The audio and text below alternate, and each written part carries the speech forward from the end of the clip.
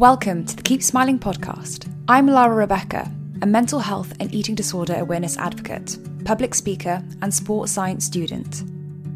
Through using my previous experiences of anorexia nervosa, depression, and anxiety disorder, I aim to raise awareness, to educate, and hopefully reassure others within a similar predicament that they're not alone.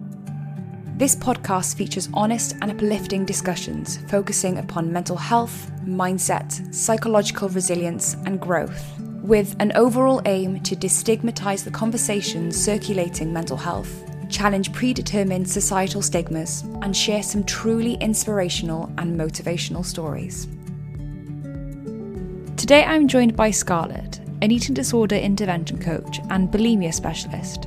We begin by having a very open and raw discussion regarding our experiences with anorexia nervosa and binge purge anorexia, how the daily rituals of disordered habits can slowly amalgamate, become your normality, and almost begin to dictate your lifestyle and identity. We also chat about how self-imposed isolation can provide a sense of control, a sense of safety, and an opportunity to engage in disordered behaviours without distraction, judgment, and the potential for outside influences to interject. We then discuss the value of considering the underlying psychological factors and the origins of the illnesses to enable recovery, the power of steadily removing yourself from the identity, and the gratifying process of finding your true, authentic self, away from the harmful influences of the eating disorder. We hope this episode could be helpful for those struggling, providing advice and hope. However, we also hope that this discussion can facilitate those who are interested in learning more about eating disorders, providing a deeper understanding of the highly complicated and unique and destructive element of the illnesses.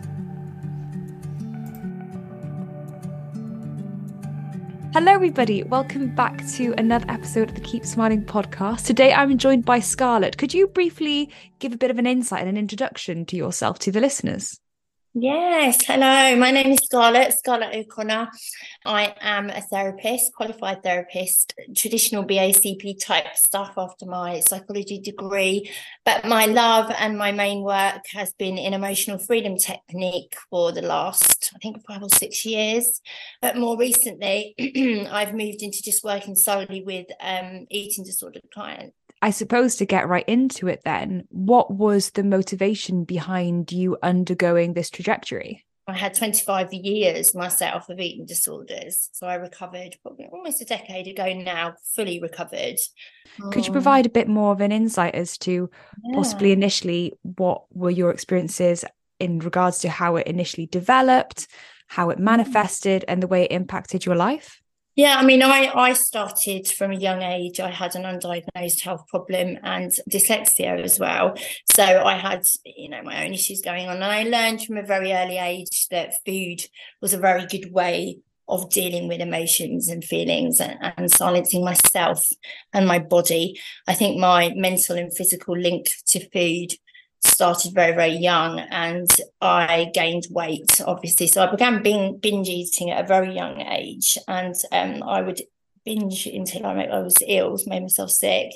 And my weight obviously went up as I got older, which had a negative effect on my relationship with my peers and my education. I think I was about 19 when I actually started properly purging in relation to an extreme diet, which was in fact anorexia. I'd got to the point where I wanted to change my body so much so that I was determined. That progressed into anorexia, which then led to bulimia. I went into the physiological state of starvation, and then one day it triggered a binge, and I purged. And then from then I had quite severe binge purge anorexia from that age to about 38. So very long time. I think the one thing that you mentioned there that is really important to highlight, just for somebody to understand the true complexity and the true reality of life with these disordered tendencies and a full belief disorder, is the fact that it's the identity component really does take over. And it's not just you engaging in the odd habit because you want to lose some weight.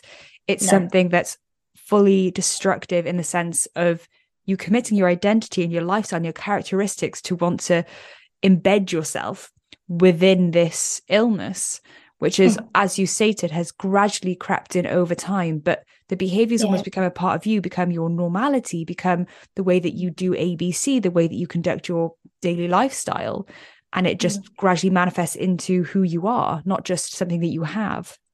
Most definitely. And I think in my case, the very young age that it started is really strong evidence for the fact that it is an identity thing, and these things are about our core beliefs and how we feel about ourselves. It's not very often eating disorders are, yes, they're related to weight and shape, of course they are, but not everybody gets eating disorders in relation to weight or shape. Not everybody descends into that kind of habitual behavior who has weight issues, for example. I think that it's laid down in our early years within traumas, within our core beliefs, and the way that we're physically and mentally made up. But no, I think it's very, very deep set in people's identity, the origins in different ways for everybody. Most definitely. The psychological underpinnings, the triggers, the previous experiences, what has manifested, what has caused you to think of a certain way, your perspectives, they all kind of morph and, sometimes can unfortunately develop into something quite catastrophic in, regards for somebody's health. And when you're saying about your experiences from the age of 19 to 38, that's a long time. A catastrophic effect on me and my life. I isolated myself completely away from society, friends. I had, not much of a life at all. I just wanted to be on my own. I didn't have anything to do with anybody at all. That isolation and that intentional isolation, it was such a key component for myself too, as well as many others. It's the fear that somebody else will take the control away from you. It's the fear that somebody would embed their opinions or cause you to not engage in certain behaviors because they're a distraction. Or, if when you're on your own, you're independent, you have full control, you have full capacity, you have the full ability and capabilities to engage in the behaviors that you want to engage in. And you don't have the judgment, you don't have, the secondary opinions of others that don't understand this commitment that you want to give to this identity. It takes over. I don't know about you, but you have this voice that kind of develops. I think anybody listening who's got an eating disorder or had an eating disorder would relate to this voice that kind of comes alongside it all. And when you're alone and isolated, like you say, that voice, it just takes over and it becomes your complete identity. And it's almost like you don't want to let it be interrupted, exactly as you described. You don't want any outside influence. You don't want anybody to interject, because it keeps you safe in a way, doesn't it? But I definitely think that voice, that part of the eating disorder is when it's undisrupted, it really does take over, and it has an awful effect on you and everybody around you. Absolutely. And I know this could be a bit of a oversimplification, but when it came to your recovery and removing yourself from that identity, what were those stages for you now? Because I hear you say that you're fully recovered, and I feel like not many people have the confidence to use fully recovered as a quotation. It is a bit of a bold statement, isn't it? And I've got there. It's 9 years, but I am there. So how was that experience for you? And what did you do you think, that was successful in providing you that freedom of being fully recovered? So, I got to a point with my eating disorder that my health deteriorated after about six or 7 years. And always for me, and again, I would never glorify eating disorders in any way, shape or form, the addiction and the rituals that I was caught up in, my brain chemistry was obviously all over the place with the dopamine and, the highs and lows of it all. But I got myself to a place where my health deteriorated so rapidly. My teeth, the enamel were all absolutely destroyed on my teeth. Even breathing was painful. I did go to the doctors and they admitted me. I left. I didn't want to stay. But I literally eventually, I'm obviously condensing it, but I did reach a breaking point, an absolute breaking point. I was, my BMI was critically low, and I was facing being sectioned. It was a life and death thing with me. I had to make a decision. But I had to face the fact that it was kind of like do or die for me. I either stop now and make changes in my life, or I lose my children and my husband and my home, and I'm taken away from all of these things. But it did have to get to a critical point for me. And I would be lying if I said before that even my children, or I eased up in pregnancy, of course, because there was someone else inside my body. And eating disorder for me was a lot about self-harm. So I was able to ease up in pregnancy, but nothing ever stopped me until I had every intervention that was available on the NHS. I tried so many different therapies, but I had to get to that critical point for me. I had to get to breaking point, and make a decision. And it was a yes or no thing. So I had to face up to it. And I did. And what I did very slowly over a period of time was and it wasn't easy. I'm talking about, I just got up one morning and recovered. No, I didn't. I went through, it was hell. But physically, I'd got to the point where I couldn't carry on. My body was not able to binge and purge anymore. And at that point, I had to self-review. So I kind of looked at everything that I had attempted. So I don't think there's a therapeutic method out there that I didn't try. So I kind of reflected back on everything and looked at what didn't work and did the complete opposite. And I really had to look at myself in a cold, hard light and say, this is, you are enabling this, Scarlette. You are the person who is doing this. This is your doing. You're not a victim of this anymore. Yes, you have an eating disorder. Yes, it's an addiction. It's a mental health issue, but it's not me. And that was the first part of recovery for me. I don't know what happened, but I just suddenly thought, this voice, this disorder, this isn't me. It's separate from me. And that was one of the key moments that I remember, was that realization. Actually, we are separate things. It's not inherently me. And I went from there. But it was a breaking point. I had to get to that breaking point. And then it was this realization, because I used to read things and think, genetically I must be, and which keyed back to my childhood, being told you're genetically flawed, there's something wrong with you. I used to think, I must be, I must have been born like this. It must just be the way I am, all these ritualistic habits that I have in relation to my eating disorder, which I do not have now. Quick scan at the mess in my house. I do not have any of those personality traits now. But I used to believe so very strongly that I was broken and flawed from a young age, and that this is the way that I was. And obviously this is me. But no. You definitely recognize that there are so many underlying psychological consequences that have to be recognized. And it's funny, there are not many parallels in what you said then. It was almost a threat of getting sectioned, because at that critical point, you don't think it's a critical point because you still want to continue going. And you have all of these statistics, all of these hard-hitting facts put in your face about this could happen to you, this could happen to you, this could happen to you. And it goes through one ear and out the other. And it's a process you have to really undertake to truly understand the significance of the situation. And also you tie in the concept of identity again. It's not just realizing, for myself, a big revelation was learning that I'm not anorexic. I am Lara, who has anorexia. And giving that balance and learning that the fact that I can't give this illness so much power, and associating myself to it, associating my identity, cloying my way so tightly to this, because if it's something that I'm trapped within, inevitably recovery is going to be very difficult. So do you think that was almost the biggest part of your recovery, was just learning that this is separate and trying to find you as a separate individual? It was definitely a key part of my recovery. It was definitely one of the first things that I remember, this recognition that I don't actually know who I am at this point. I don't have any knowledge or understanding of who I am.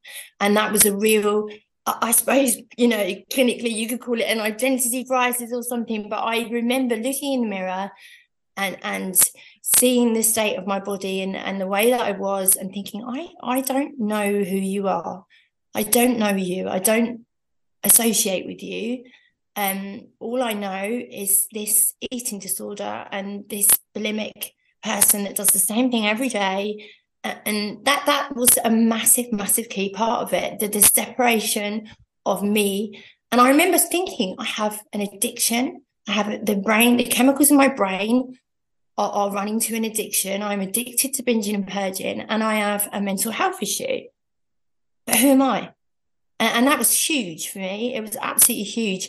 And that has been absolutely massive right the way through my recovery. And that's how I know that I'm truly recovered. The things that have happened to me over the past almost a decade have taken me on a journey of self-discovery.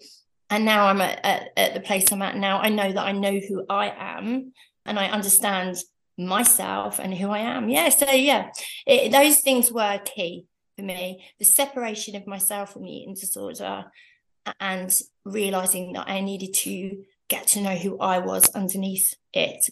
Recovery is a long and tedious process, and we need to recognize the fact that recovery from an eating disorder isn't just stabilizing your BMI, isn't just avoiding refeeding syndrome, isn't just adjusting your relationship with food. It's adjusting your relationship with yourself and looking at the fundamental and looking at that foundation, because ultimately everything else is a subsequent from that. We can't just look at the symptomatic elements and hope that the psychological components manage to figure the way out, because inevitably, if you start gaining weight and you start having to introduce food back and you've still got a disordered mindset, once you remove yourself from care, you're immediately going to fall back into those bad habits because you've not recognized or appreciated the underlying psychological complexities which led you there in the first place. And yes, it's harder, it's more complicated, but a hell of a lot more sustainable for the long-term success of your eating disorder recovery. Most definitely. And you'll find that people will fluctuate as well. If they are in intense therapy and they are, like you say, refed, or they're under supervision, and then they're kind of just, right, you've done it now, you've got to a certain set point weight, you're eating X amount of food a day, off you go. It will just flip. The nature of an eating disorder is so fluid, it changes over time anyway. The reasons that we start are not the reasons that we're continuing 2, 3, 4, 5, 6 years down the line. And it's the same in recovery. Like you say, if the mindset doesn't change, it needs to be psychological and physical. Both things need to be in tune with each other, or people will just flip from one thing to the other, or even find their way into other mental health issues and addictions, because there is that unmet, ununderstood part of them that hasn't been healed, solved, or whatever word you want to use for it. But recovery is a journey, most definitely, and it has a lot of components to it. It's not just the physical, like you say. What has recovery allowed you? What is the freedom like? Why do we recover? What is the value of it? And kind of inspire somebody who's possibly within that circumstance, within this difficult period. Why should we embed ourselves into that initially quite uncomfortable challenge of recovery? The value of coming out the other side definitely outweighs the difficulty that recovery initially requires. It's so hard to see, because the initial stages are so unpleasant and so difficult, and you're coming out of something that is comfortable. You're in a routine, you know what you're doing, your eating disorder is established, it's serving you. It's serving you. You might not think so at the time. The sufferer will think that they are the eating disorder, but it's obviously serving you. So those initial stages are so uncomfortable and unpleasant that it's so hard to actually see. When I hear people say, I really want to recover, but they don't actually want to go through what they need to go through in order to get there, I try to it's very difficult. You can't teach somebody about self-love. I'm not a great believer that you can have a course or a book or a lesson about loving yourself and understanding yourself. It's a process, and I try and educate or discuss with people how it will feel for them as a person to know themselves outside of the eating disorder, to understand themselves without the things that they do on a daily basis in order to get by and to cope with feelings and emotions. Because, as you probably know, when you are in the thick of an eating disorder, it deals with everything from happiness to sadness to every single thing, emotion and feeling that we go through. It is filtered through and dealt with by our disordered self and disordered eating. So I try and have discussions about what it will be like without that, which sounds very basic, but it does strike up that kind of thought in the mind. What would life be like without this disordered self, which is the start point, most definitely. But to ask me about recovery instantly, people probably hear the smile in my voice. It is, I can't even put into words how it doesn't matter what happens in my life now. I just wake up with this feeling of joy and gratitude. I don't need a journal. It's just inherently in me. It's about learning who you are without your eating disorder and learning to love that person. The process of recovery is certainly long and tedious, but is also extremely gratifying when you come to that point and you start realizing that life is exciting. But it's, again, that process of figuring out life without the norms of the rituals and the routines and the behaviors, and embedding healthier coping mechanisms, yes, but also embedding also just a love for life and motivation and positivity and happiness and engaging in and engaging in positivity and having now the opportunities to go see your friends, to go play in the park because you actually have the energy to. And all of these things combine gradually and almost manifest into increased motivation for you to continue recovery, because all of a sudden you're living a life that you're smiling and you're having fun. And for me, like, you're throwing bubbles around Butte Park in Cardiff on an August afternoon with your best mate after grabbing a meal deal. And it's just, life is just exciting. And when you don't have the catastrophic voices of an eating disorder overtaking you, it is really freeing. So for anyone listening, if they are in that circumstance where the initial stages of recovery seem extremely daunting, yes, it's going to be challenging. Yes, it's going to be turbulent. Yes, the process is definitely not going to be linear. But coming out the other side where you do feel freedom, you do have the ability to live life, not just exist, not just survive. It's so worthwhile. Oh, it is. And one thing I will add, and it just came into my mind when you were describing the thoughts and the feelings, without your disordered eating, you definitely go through a process, especially in the early stages of recovery, of actually having to sit with, experience and feel feelings. And that is something that I see so often in practice.